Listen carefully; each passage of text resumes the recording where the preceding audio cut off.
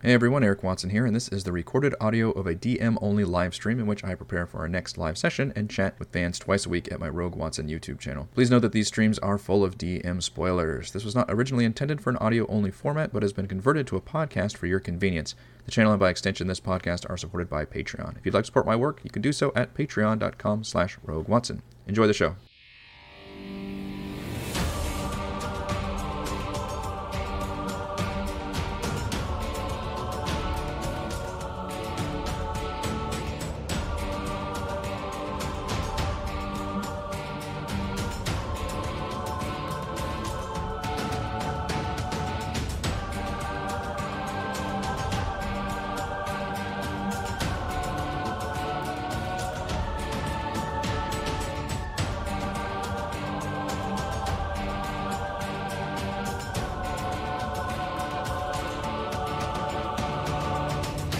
Hello everyone, Eric Watson here, freelance writer, player of games, writer of words, recorder of videos, and a tabletop role-playing aficionado. Welcome to the Thursday edition of my bi-weekly behind-the-scenes DM-only live stream crafting Icewind Dale, in which I build, write, and prepare for our next session of Rime of the Frost Maiden. If you are playing characters of Valravn, Frey, Celeste, Edmund, or Thimbleweed, GTFO, this is not meant for you, but for the rest of you, welcome.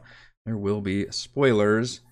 Stream our D&D sessions live on YouTube every Friday. Watch all of our D&D sessions and reviews here on YouTube. You can follow me on Twitter at Rogue Watson and join our official Discord server with invite link in the description below. If you'd like to support the channel, please check out patreon.com/RogueWatson. For our campaign, we use Roll20.net. For streaming, I use Open Broadcaster software with Streamlabs. What more shall we plan for, lazy DM? Good afternoon, Morgan. Good morning, Nick. All around the world, we are streaming live. So, we're going to do our giant encounter, and we're going to get to Dark Duchess this week. I don't know how far we're going to make it into Dark Duchess, given how much the giant encounter could turn into a super nasty slog, or maybe not be as bad. I know some folks suggested, like, hey, be prepared for, ways that they can knock off the giant from the mammoth, which would certainly make it harder or easier for them. But also, I want to make that part of their tactics. That should be something they want to do, is try to knock the giant off of the mammoth. Be prepared for if Frey wants to use dynamite in the Dark Duchess scenario, which I just love the fact that ever since I gave them dynamite, that now I have to just prepare for them to use the dynamite every time, which is true of any, item that you give the players. You have to, it's very tricky to give powerful loot to players, because you have to foresee, like, so far into the future of when it becomes a pain in the ass. And in fact, in the Discord chat, we just recently talked about I think the Chardalyn bands of binding that Edmund uses frequently is probably my biggest regret, only because I thought that was gonna be like one of the many items he was gonna build, and instead I clearly made them, which I just copied off of Iron Bands of Bullaroo, I think they're called in the Dungeon Master's Guide. And he just wants to make those constantly because they're very powerful and useful. So, and maybe I can play around with. There were suggestions made that he can start suffering from maybe long-term Chardalyn exposure, which is something I've kind of teased in this campaign, that Chardalyn does corrupt. It has not happened to him really in the context of this campaign, but I could start maybe teasing that with his character, and maybe he gets a way of role playing that. But maybe I can also do a thing like, maybe he gets, I don't know, these weird lesions growing on his skin, or something that can be more physical as well. And it's one of those things where, hey, if you want to keep using it, then you can ignore these problems, and maybe they'll be exacerbated at some point, or you can stop cold turkey, and then you might even be healed by them. But so let's move on to, if there's anything else you guys want to talk about the giant encounter, let me know. But I do think we've talked about it a lot on these crafting streams, and as much as I'm looking forward to this battle and having that drain some very useful party resources, unless you all think I have specific we did talk about giving the giants the mounted combatant feat. Probably just the first part of that feat, which is that you have, I think he has advantage while he's on top. See if I can up again. You have advantage on melee rolls against any unmounted creature that is smaller than your mount. I would also give him the opposite of that and say that people have disadvantage unless they have some way of racing themselves up. Like if Thimbleweed wants to use his hovering thing or something, they would have disadvantage on melee attacks. Only melee attacks, because that's just because of literally the height difference there. I don't think I'm going to necessarily give him the ability to force an attack target your mount to target you instead. That feels a little too powerful for a enemy to have without any kind of check or save involved, because the number of targets coming in means it would just constantly deflect. So it feels a little too much. And I mean, technically NPCs aren't really supposed to, aren't engineered to have feats. So I'm just giving it some extra abilities because he's kind of like a Beastmaster giant. So at that point, it's kind of a variant stat block. He also does have the ability to throw his nets every turn, which I do like. That is basically, he doesn't have his normal rock attack though. So I'm kind of replacing that with, he's got his regular double attack spear, which is the same stats as the Great Axe. And then instead of hurling rocks, which do a ton of damage, he just hurls nets every turn, which restrains people, which eats up their action economy if it hits, which is pretty nice. So I'm a favor of that. And I know your granddad used Charlotte every day his whole life and it's been fine. Party Monk knocked the giant out and really messed up my encounter. Hopefully yours goes better. Ooh, interesting. We'll see. I mean, ultimately it is a dice game, and it probably balances out in the long run if we look at every encounter over the long period of time. But there are individual encounters that can certainly go one way or the other just based on the dice, even if they look decently tense and balanced on paper. Somebody could fail a nasty crowd control save, or just I get off a crit with coming in with a mammoth and just stomp somebody out of existence right off the bat. Like, there's certainly been many fights that have been in my favor, and I think there's been plenty that have been in the party's favor as well. I did mention the fact that I would encourage them to actually have to spend something to convince their polar bear ally to actually help them fight. Otherwise, I may just montage these two polar bears fighting each other. Or if they don't really do anything with this bear, I might have him cower, and then all of a sudden I've added this polar bear as another enemy that's straight up going to fight them. Which, I mean, the fact that I've got the fact that a polar bear is like the least worrisome creature on this battlefield is pretty exciting, because usually polar bears are pretty nasty. And they can short rest after this fight, no problem. And the other thing that balances this fight is that this giant is not going to fight to the death. If he loses his mammoth, and or he is reduced to like 30% hit points, he's going to surrender. He's not there to fight for the death. He's not a crazed, zealot or something. He's just trying to basically get his bear back, or maybe rob them for some treasure once he realizes he's in over his head, because he can't tell how powerful they are. He will surrender. He will give up the location of Jarlmut as kind of a sign of respect, although what I'm going to have in my back pocket is that he will return later and try to kill them after they've been, gone through a whole adventuring day, which I think will be pretty fun. Which means hopefully they haven't killed his mammoth yet, or else he will come back a little bit. Maybe that's appropriate too. It'll just be him without the mammoth. I don't know. Although the token would be, I might use a different token then, because this one is clearly riding the mammoth. So I'm looking forward to that. Got a token for. I don't have a token for Ballista. I've just used the standard goblin token, but honestly, she's such a non-combatant that she just kind of hides in the wagon. She's almost just a part of the wagon at this point. The wagon could just always include Ballista in it. You can run too, yeah.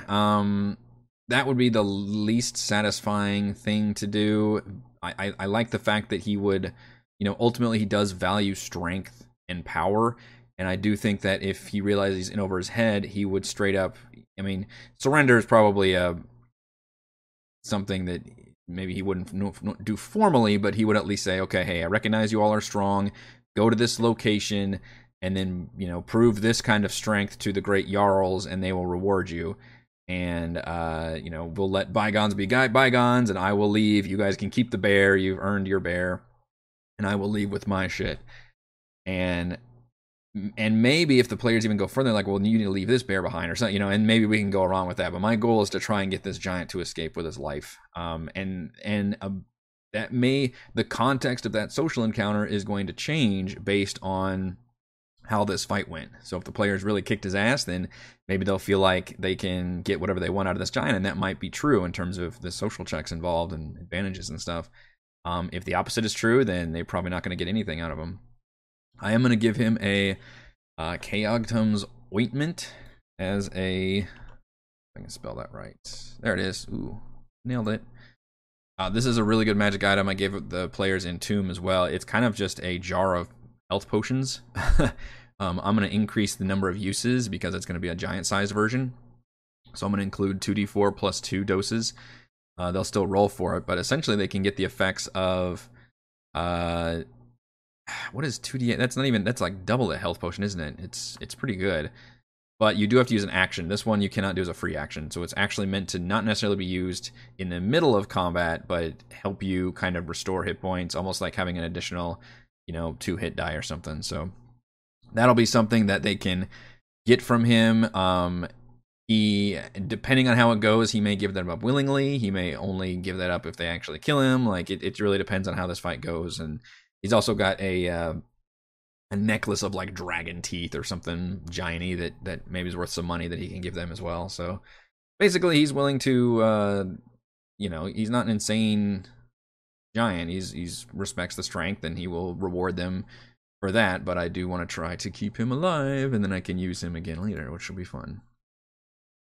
But then they can short rest after this encounter because they've got their wagon, and then they'll approach the Dark Duchess, which I'm still going to run I don't know if I want to do necessarily a formal skill challenge, but I do want to have it to where they have to, maybe just a series of hazards to cross the icebergs, ice flows, the floating ice chunks in the sea of moving ice, because I don't think that should just be a simple like, hey, let's run over this area and get on the boat. There's just nothing. I feel like there should be something more there. So my idea initially is just to have them roll, which I think I went over this on Monday, an acrobatics or athletics check to cross. And this, I think we're looking, I'm going to go back to the overlay map for a second. I'm also debating on how many times I want them to actually make this check. So if they get to this, get out of the way, Dark Duchess. There we go. So if they can get to the edge of the shoreline, then they've got, look at that. That's a mile? That's, that's got to be at least a couple checks, I would think, to cross this area. Maybe, I think I mentioned I would like to do 2, but if they maybe pass 2 with flying colors, maybe do 3. In terms of, and I'm thinking, and first of all, the wagon cannot go across this area. It's way too, like,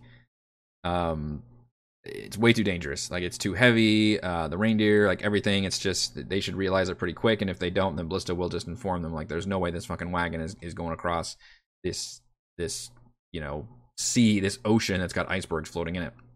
And the players can make it across, but it will be like a series of checks. The only reason a skill challenge might make it more interesting is that, of course, that opens up the possibility of players making different kinds of checks and being clever and outside the box. But the reason I'm not leaning towards that is because this is not something that the group succeeds or fails at together. Well, maybe it is if they're all in the same, like, floating iceberg or something. But I was thinking more like it's just a series, like if one person fails a check, then that one person then falls through the ice and other people have to respond to that. Which is why I was thinking, okay, just everybody that is still normally walking has to make that check. And maybe what's really funny is we can have Mr. Thimbleweed use his fucking Land's Stride that he was so happy about getting. Land is a lot of options. And is it Land's Stride? Land's Stride is Land Stride.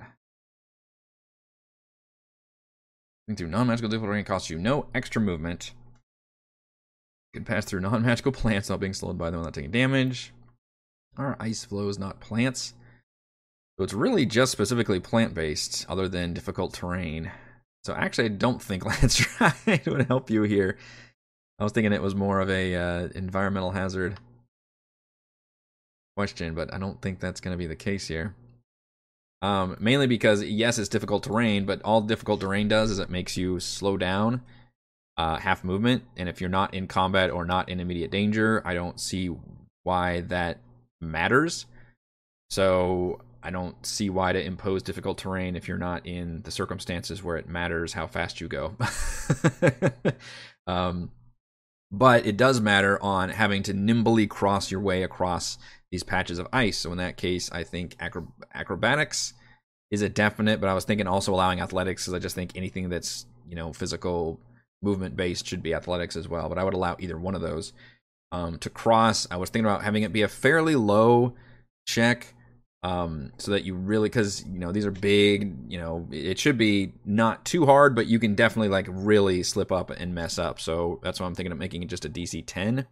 But it's an endurance test, so they have to make probably 3 of these, unless like the first 2 rounds go by really poorly for the players, where they're just shit in the bed, they're falling in the water, and it goes really bad for them. But every time they fall, then I like having them make an athletics check at disadvantage to try and get themselves out. I guess somebody else could help them out as well, but at that point, you start wondering, like, can everybody reach everybody else, or is there some kind of marching order they have to worry about? You know, how technical do you want to get? There were also some ideas about if somebody falls in, because the way the frigid water rules work is that somebody can exist inside of these extreme frigid waters for a number of minutes equal to their constitution score, I believe, which means it's kind of pointless to do that. To do an immediate hazard like that, because somebody could fall in it. Assuming you can immediately pull them out, then there's no harm, no foul, and that felt disappointing to me. Although people have pointed out that, well, then they're drenched. So if you wanted to roll really the case would be not necessarily that the water will kill you, but the effects of being in cold clothing outside in this area. Like suddenly you've essentially negated the effect of your cold weather clothing. So maybe that's why I could give the excuse of, okay, if they don't have a way to warm themselves up, which I don't think they would in the middle of like an iceberg floating, then maybe they have to make that con save anyway. So I'm thinking about just either way I justify it. I think if they're in the water, they fail another save, then they have to make a con save for cold, and maybe I make them keep doing that unless they have some way of, you know, warming. Which I guess you could, like, okay, we're gonna strip down, we need a torch. Like, just how technical do I want to get about this? I don't know. And I'm thinking about just having a couple rounds go by of having to do that. Just so some kind of environmental thing. So if you have any tips or advice on how to run an interesting environmental hazard involving frigid water and cold conditions, that's what we're kind of looking at. And it's a unique situation that I don't see us repeating too often, so I'm willing to make things pretty challenging for the players and make this part of the dungeon design. Because normally they're traveling over the tundra, they've got their cold weather clothing, they've got a wagon they can ride in, like they're really not exposed to the elements to the degree that they will be crossing these actual like iceberg dungeons. So any thoughts on that, let me know, but I plan on beating them up a little bit further. So by the time they get Dark Touches, hopefully they'll be a little bit on their back foot. They can hear, once they approach the ice troll, you hear within 15 feet of the ship, which, what does this map actually looks like in terms of dynamic lighting? Okay. What's interesting is this one, oh, it still shows all that though, so I might have to fix this. And I've discussed about whether or not, because this is actually the same level, but this just shows the upper level, but there's nothing really to do up here versus just putting them on this map, which shows the proper doors they can get to. So I may just put them on this map and then just describe, you know, the top part of this map. We're like, yeah, there's stairs going up. You can see all these claws and scratch marks and stuff, but there's plenty of that here. So I think, in fact, there's a weird like faded out thing on the second row. So I think I'm not, so in other words, I may most likely not even use this third one, this leftmost map, and just use this middle one from when they first get on here. But let's see what the dynamic lighting actually looks like here. If I throw players on here,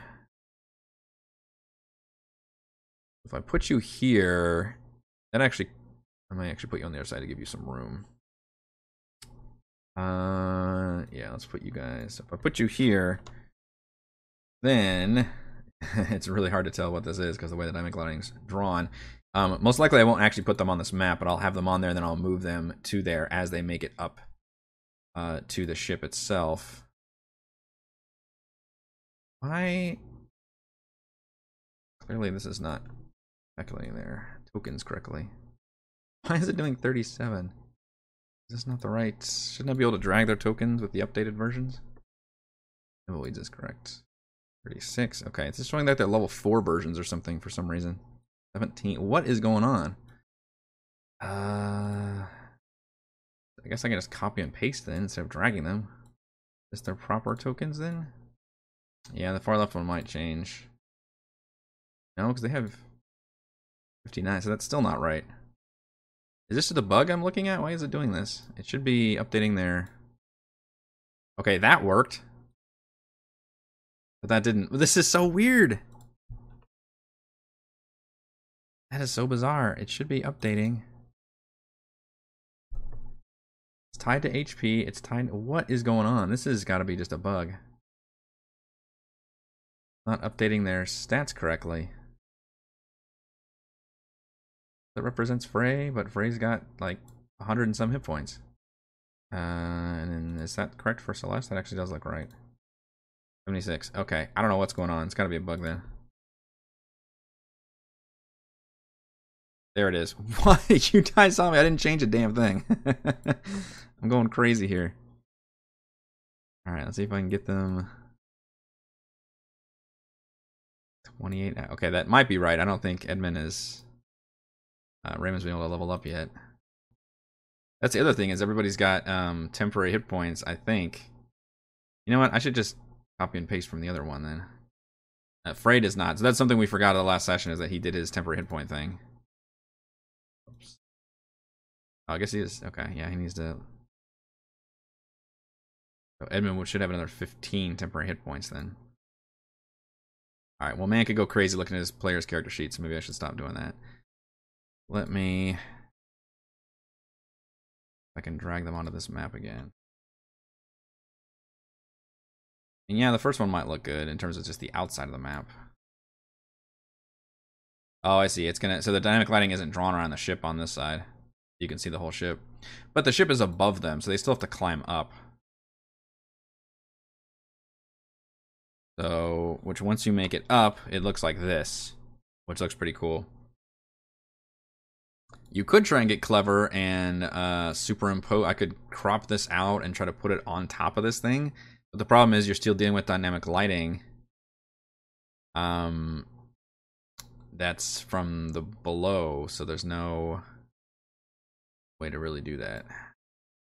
You can turn like this into this, but you can't like put this on top of this because you still run out. You still have the dynamic lighting would be drawn for the rooms. All right, so you can hear the troll when you get within 15 feet of the ship. So basically, after our gauntlet of getting through the ice, give the trapped player increasing difficulty each round on checks. When they're trapped in the ice, I mean, it's going to be straight up disadvantage. If you fall into the ice and you're trying to get out, you will have disadvantage trying to get out of there. The ship is not as abandoned as it appeared. Nice trolls there. Characters can surprise the troll to remain quiet as they make their way into the ship's hold area, which is the one below. So that's kind of nice. The players can be alerted to a creature. I can already anticipate somebody trying to... Oh, that's true. I can do that. You can make the ship have wall. Be one way but not the other. Yeah. Bad thing is, if I redo dynamic lighting, I'm going to have to redo... Maybe not. How much dynamic lighting is it? Is it just this side?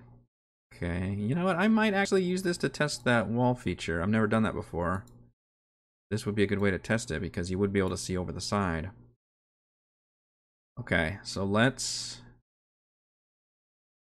delete this, he said nervously. And then we're on the dynamic lighting layer. And we've got a regular wall. Use that to shore this up. Okay, so that one's fixed. No, wrong job or whatever. So now we can make this one the one-way wall. One way. How does this work? Okay, so it looks like it's showing me...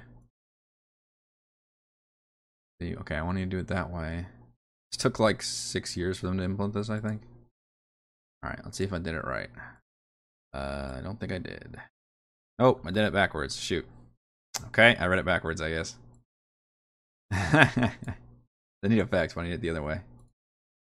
Can I just reverse it? Oh, I can. Slick. Okay, I don't have to redo it. That's nice. That's nice. Okay, cool. Yeah, so when you get up, look at that. That's really cool. You start here, you climb up onto the ship, and now you can see, and I'll change it to the other side too. But this part is still closed off because you're looking at the upper end, and the problem is you could go up there, but then there's also, well, maybe I should use this side then. I'm debating on what to do. I want to just leave them on this one and just kind of describe going up the stairs, and you can see, I think I'd just describe it. I think that's easier. Better fuck around with using these two maps, which are the same level essentially. Alright, that means I have to do it on the other side though, which is this one. Yeah, I guess it's easier to delete it because thankfully they didn't do the whole thing in one chunk, which is good advice to why you should not do your walls in giant chunks. So you can edit smaller chunks if you need to. It's pretty slick though. Do it the other way. I did. Okay, for some reason the iconography is backwards to me. Okay. Nifty, nifty, nifty. So, and that's the best way I can make it look is with this, it still ends up blocking the top, which is weird because you normally would be able to see it. Only weird part. I mean, whatever, maybe the stairs go up pretty high and you're like, that's like another level up there, or you can go inside these areas, which is the captain's cabin. What I really want to do is draw them to here and try to get them to explore here before dealing with the monster down below. So you can hear the creature. I'm going to anticipate they're going to want to make some kind of survival check to like identify what monster it is just based on the sounds it's making. Which I believe roll as a giant. I guess I need to redo these because it's always in like a white font instead of a black one. Yeah, giant is a history or nature check. That's pretty easy to figure out. Maybe disadvantage because you don't actually see the creature, you just hear it. With this, there's a different one for ship approach. That was the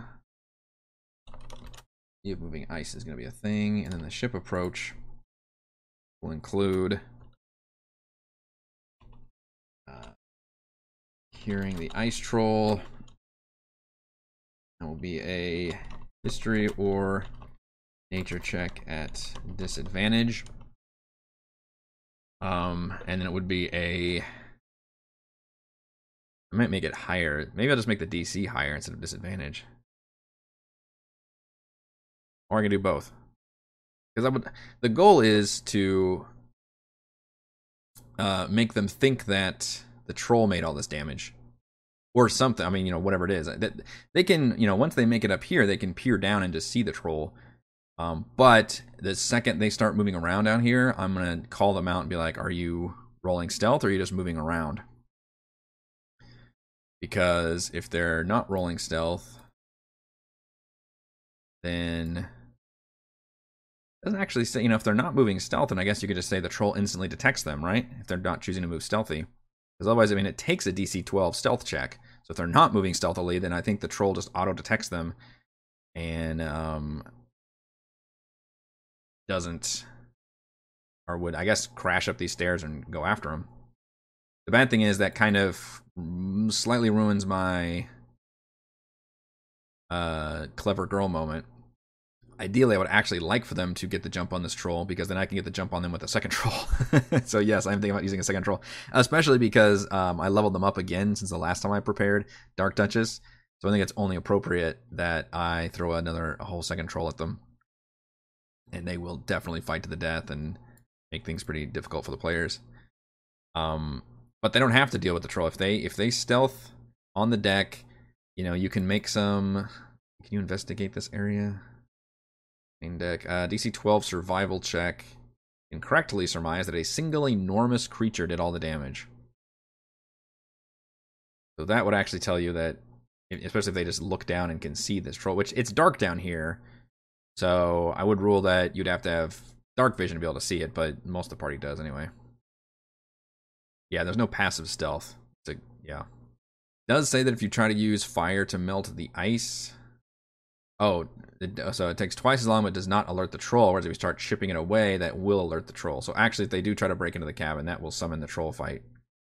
Which, I don't know, maybe that makes things more interesting. If they just summon the one troll with their noise, it comes crashing up and attacks them, but I leave the second one all the way down here, so that by the time they come down here to look at the treasure, that one comes bursting out and is a second troll. That would make things easier for the players, because I've separated those two fights.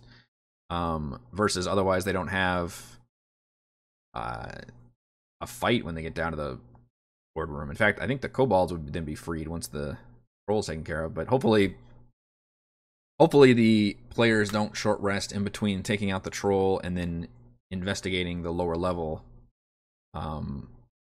because kobolds would come out, presumably. Trolls gotta have dark vision, right? Point. They do. Yeah. Most creatures tend to, I find.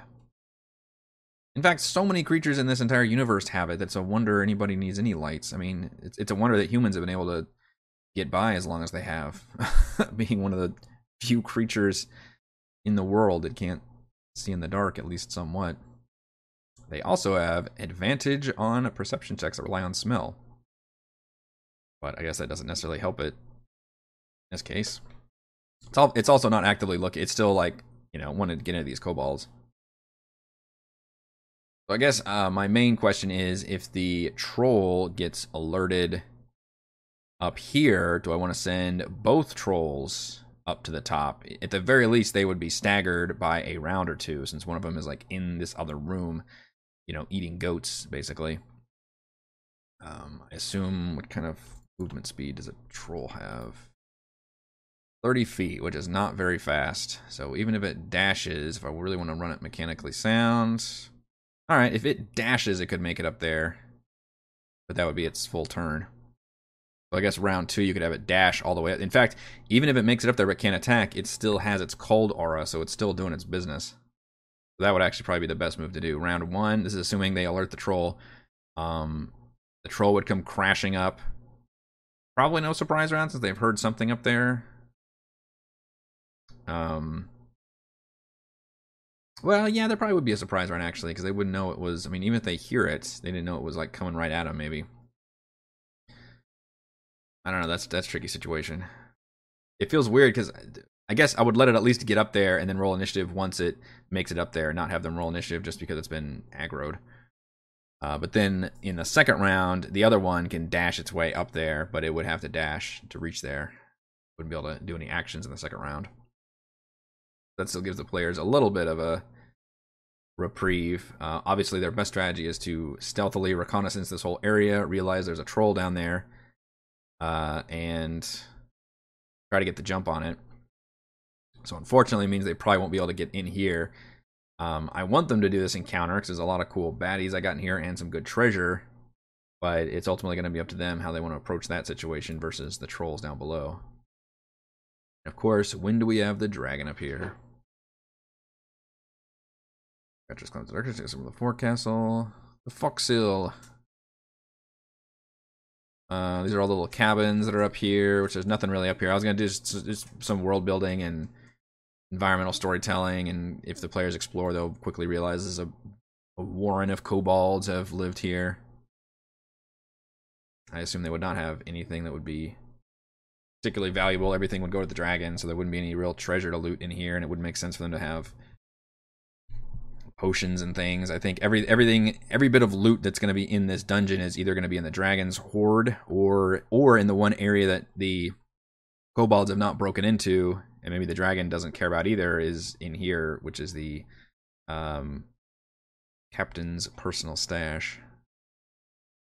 You can get 3 flasks of oil, 5 bars of lime soap, and 3 sets of manacles and torches. There you go. A hooded lantern, ropes and nets, all kinds of stuff in the storage.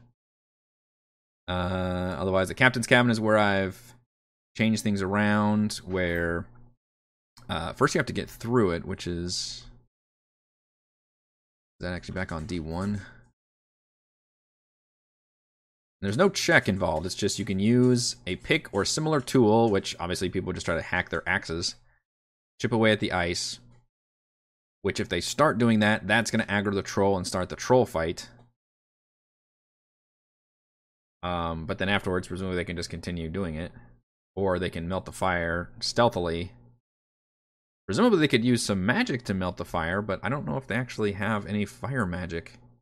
Is this the one party in D&D's existence that doesn't have fire magic? Have a chance per iceberg for a collision with another iceberg, forcing a dex save at disadvantage. Ice is slippy to not slide into the water. That's true. That would help shake things up a bit. When enough players are on an area, instead of just making them roll those checks, instead do like, hey, this, you all jump on this berg and it's tilting to the side. You all need to make a save. But only individuals that fail to save will fall in. That's kind of the goal I'm using. I don't want to make it a big, weird group thing. But yeah, that would change things up slightly. I guess the difference is a dex save versus somebody who's been relying on athletics or acrobatics. So in the cabin, it's going to be a fight with an undead pirate captain and some crew members, which is the white stat block. This is an area the kobolds have not been able to get into. So they will... The weird thing is, if they stealth around and they do have that bird cage, I think it might take attunement, and I think Valravn unattuned to it, as I recall, but that's a good point. That would help them here. They could actually trigger this fight with the undead pirates before fighting the troll. And you gotta imagine at that point, that would alert the troll. I may just suspend disbelief for a moment because I don't necessarily want to have my troll involved in that fight, necessarily.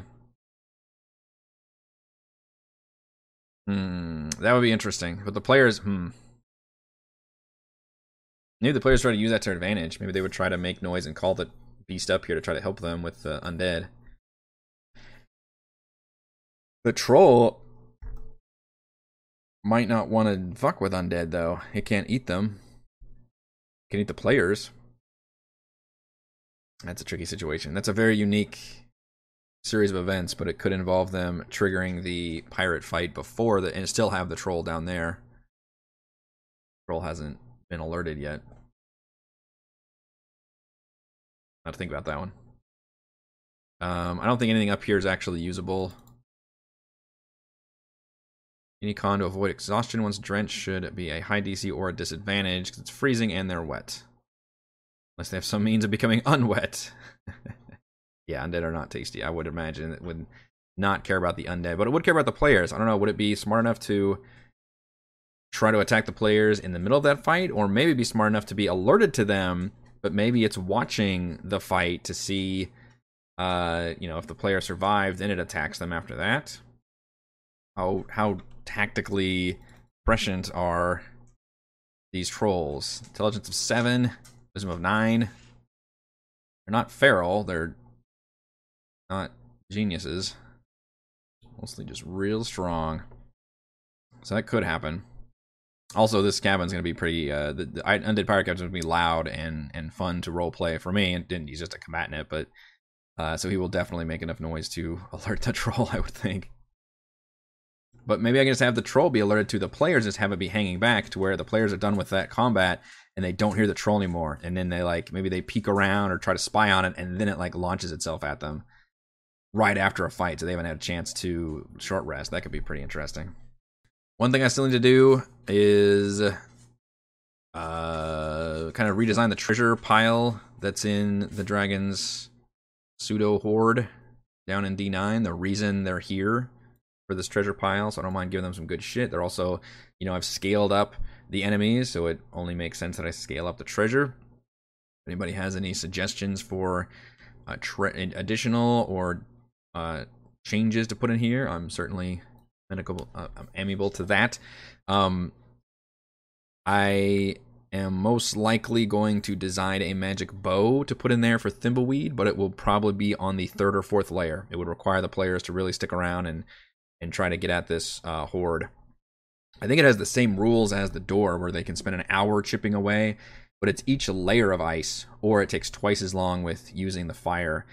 And I'm probably going to try to time it where, like, by the time they, melt away the third one, they see what's in the fourth spot, that's when maybe they hear the dragon on top, crash down, to where they're not going to have much time to try to get at that, to where if they want to get that fourth layer, they're going to have to do some real fancy, like, distractions, or Valravn can try to talk his way out of it or do something insane.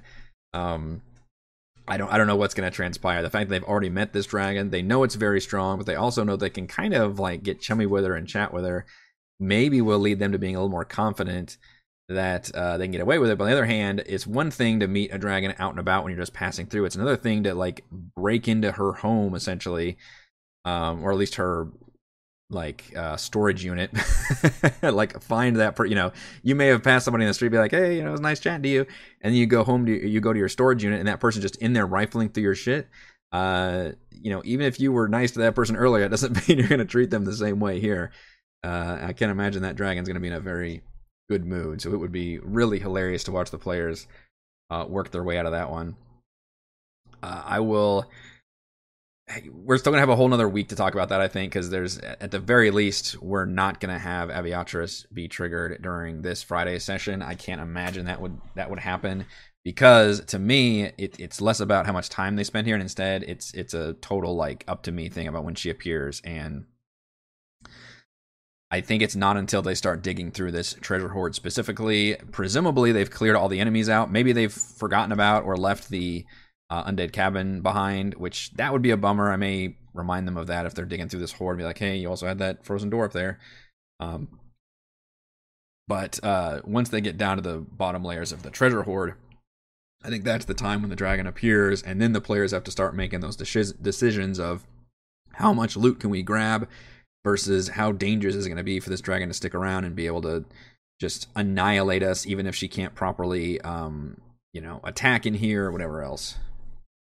Do they have magic boots yet? They do not have magic boots yet, I don't think. There is like a what is it, Boots of the Hinterlands or something? Or just Winterlands, okay. I think I skipped those boots. The boots that were on the mountain climb quest, I don't think I gave them to those. What is another way to give them resistance to cold damage, which is pretty good. Ignore difficult terrain created by ice or snow. Can tolerate temperatures as low as minus 50 degrees. Which, by the way, Valravn being, he does have the Ring of Warmth. And so if he falls through the ice, I don't think he has any problems, because it does say that if they have resistance or immunity to cold, then they basically suffer no ill effects from frigid water or anything of that. So he's essentially immune to that whole gauntlet run of going through the area, which that would be a good excuse of, hey, if you had these boots, you would avoid a lot of that. And this is one of those kinds of items where it would be very situational in most campaigns, but in this campaign, it's almost like a must-have, because you just figure like every single area is going to involve like cold things coming at it, either cold monsters or cold hazards or something coming at us. Oh, was it Dugan? So I swear Mountain Climb had some magic boots on somebody. There was like a picture of that. Now you're gonna make me look it up. I thought there was even like a little picture of somebody that was dead with boots sticking out at the end of Mountain Climb. Yeah, this one. Oh, maybe it wasn't. Maybe they weren't magic boots then. Maybe I'm wrong. Known only as blue boots. I thought those were literally magic boots. The Captain's fur coat. Well, what I had in there was that bag of tricks. That it's I talked about this on Monday, but it's a unique bag of tricks I'm going to design, which is that cool item that you can pull out a random Pokeball essentially and throw it and summon an instant animal companion, and it could be anything from a little small bullshit creature to something that's like a dire wolf or something that's actually pretty useful, or polar bear. Or a giant goat. I think you're right. I think these are just regular boots. That's reminding me of it though. Is that picture? It's got to be magic boots, right? Nope. That'd be pretty good. Boots of striding and springing are always pretty useful to getting across a lot of hazards. We use those in Prince of the Apocalypse. We used winged boots in Chris's campaign. Gave it to our ranger who could just fly around and shoot all day. That seemed pretty damn powerful. I don't think we've used Boots of Elvenkind before. The crazy thing is, because this is a Dragon's Hoard, like you could literally put pretty much anything in this hoard pile, because the idea is this probably was part of the treasure that the pirate captain had, and then she might have added to it as she realized, hey, there's already a pretty good amount of treasure here. You know, when I'm going around taking down ships, I can get whatever treasure things people have and then throw them in here. And I like I said, I'm scaling this up to the next tier level, so maybe I'll look at the Dungeon Master's Guide tables and figure out some good stuff to put in here. I don't like putting a fake Wand of Orcus. I think that's pretty dumb.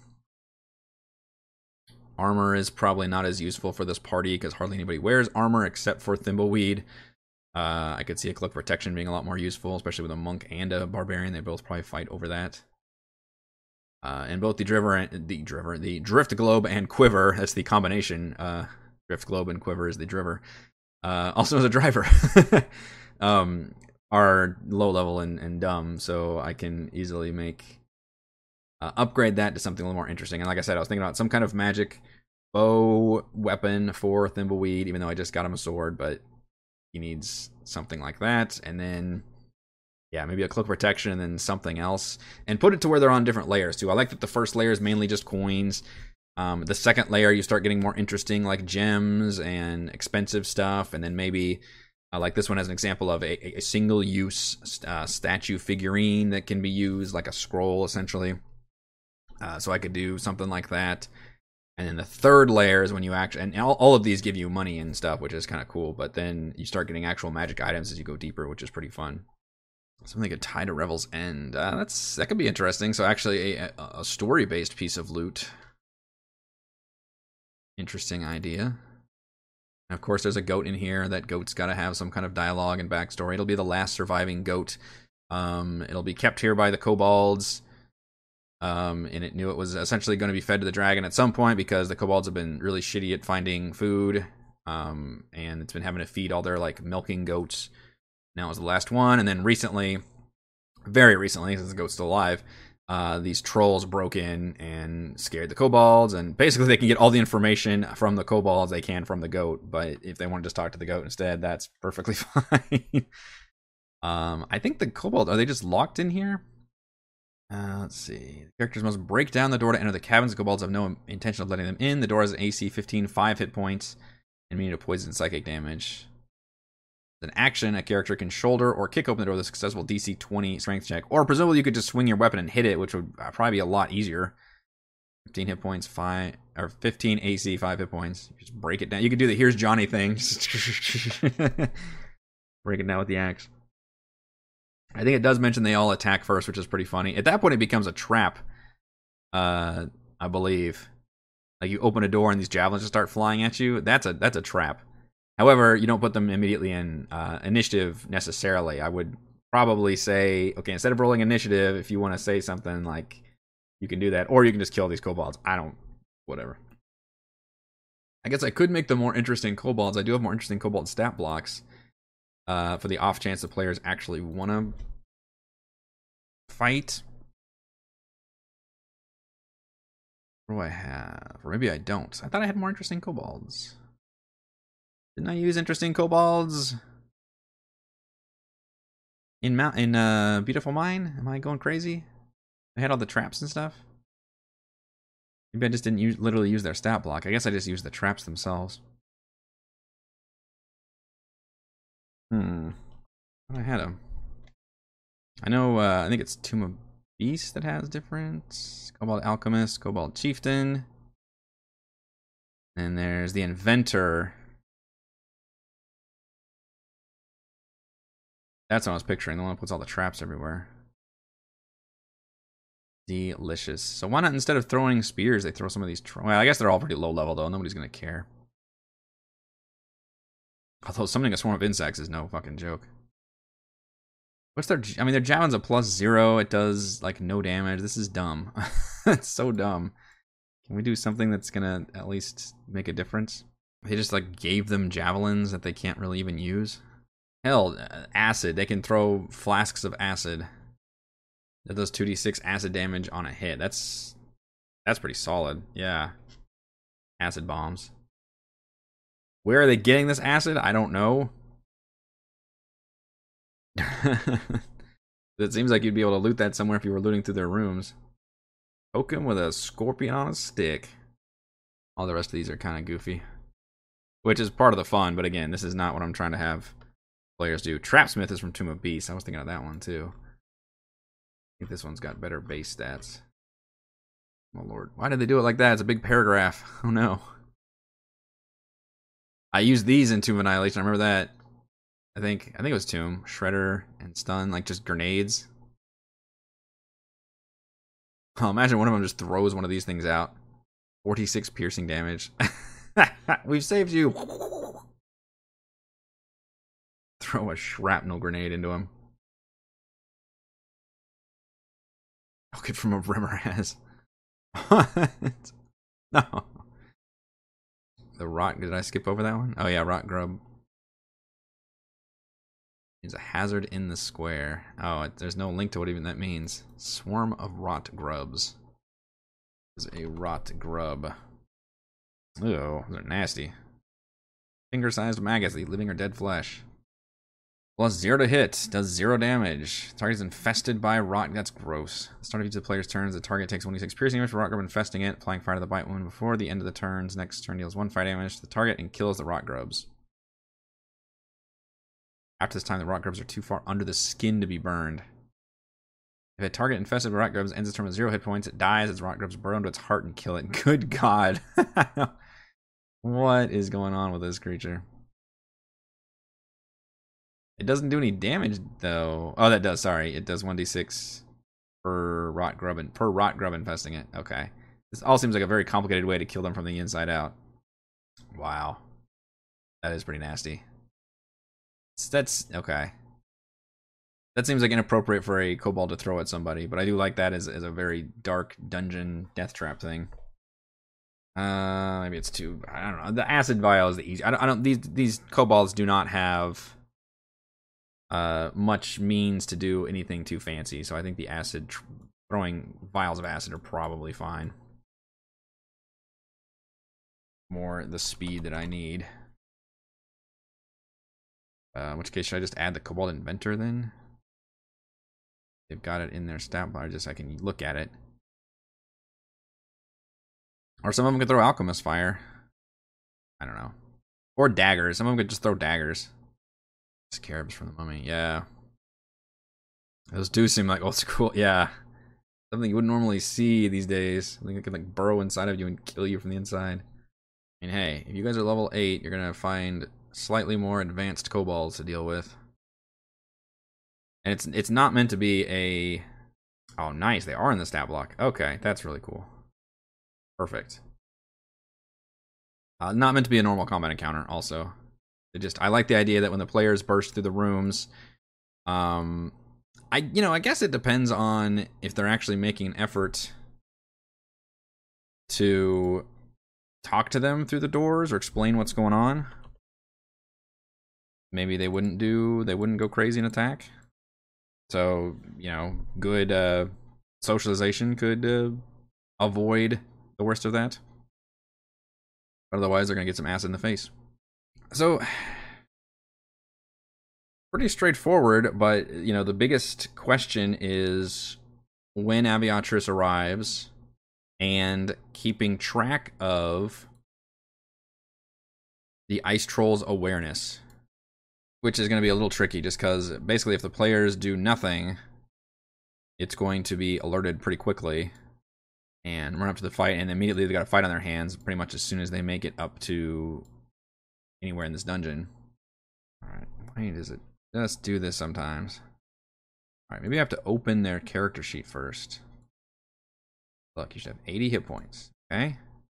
There you go. Okay. I guess you have to open everybody's character sheet first, and then it'll update properly. That's still a fucking weird bug. So, I think we're feeling pretty good about this week's session, because I don't think, the giant fight will take a huge amount of time. I would assume they're going to need a short rest after that, but hopefully it won't spend, all of their hit points or anything. We'll make it to here, and it'll be exploration-based for a good chunk of the beginning. Unless they decide to just immediately jump down and fight the troll, which they could do, then we'll run into combat pretty quickly. A big combat one, so there might be back-to-back, so I hope they short rest after that giant fight. What's interesting here is I have to make a decision if they decide to short rest in this dungeon. In terms of when, and again, does the dragon just always appear when they get into the horde? But then I can make a funny thing where it's like, oh, because you guys short rested, now it's coming now instead of when it comes later, and it would always come then, you know, that kind of thing. But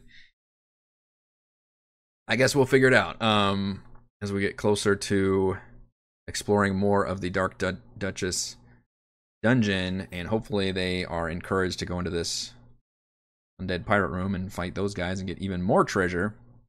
And the kobolds then provide the socializing. So hey, this dungeon has it all. I'm looking forward to it. I think that will do it for this Thursday edition of Crafting Icewind Dale. If you enjoy the content, please do check out patreon.com/RogueWatson. Shouts to Platinum patrons Joe, Will, Tiny Dancer, Thomas, Adam, Stan, William, I'm Loud, Kyle, Brandon, Genocider, David, Nebula99, Eclectic, Roleplayer Roll, James, and Lindsay.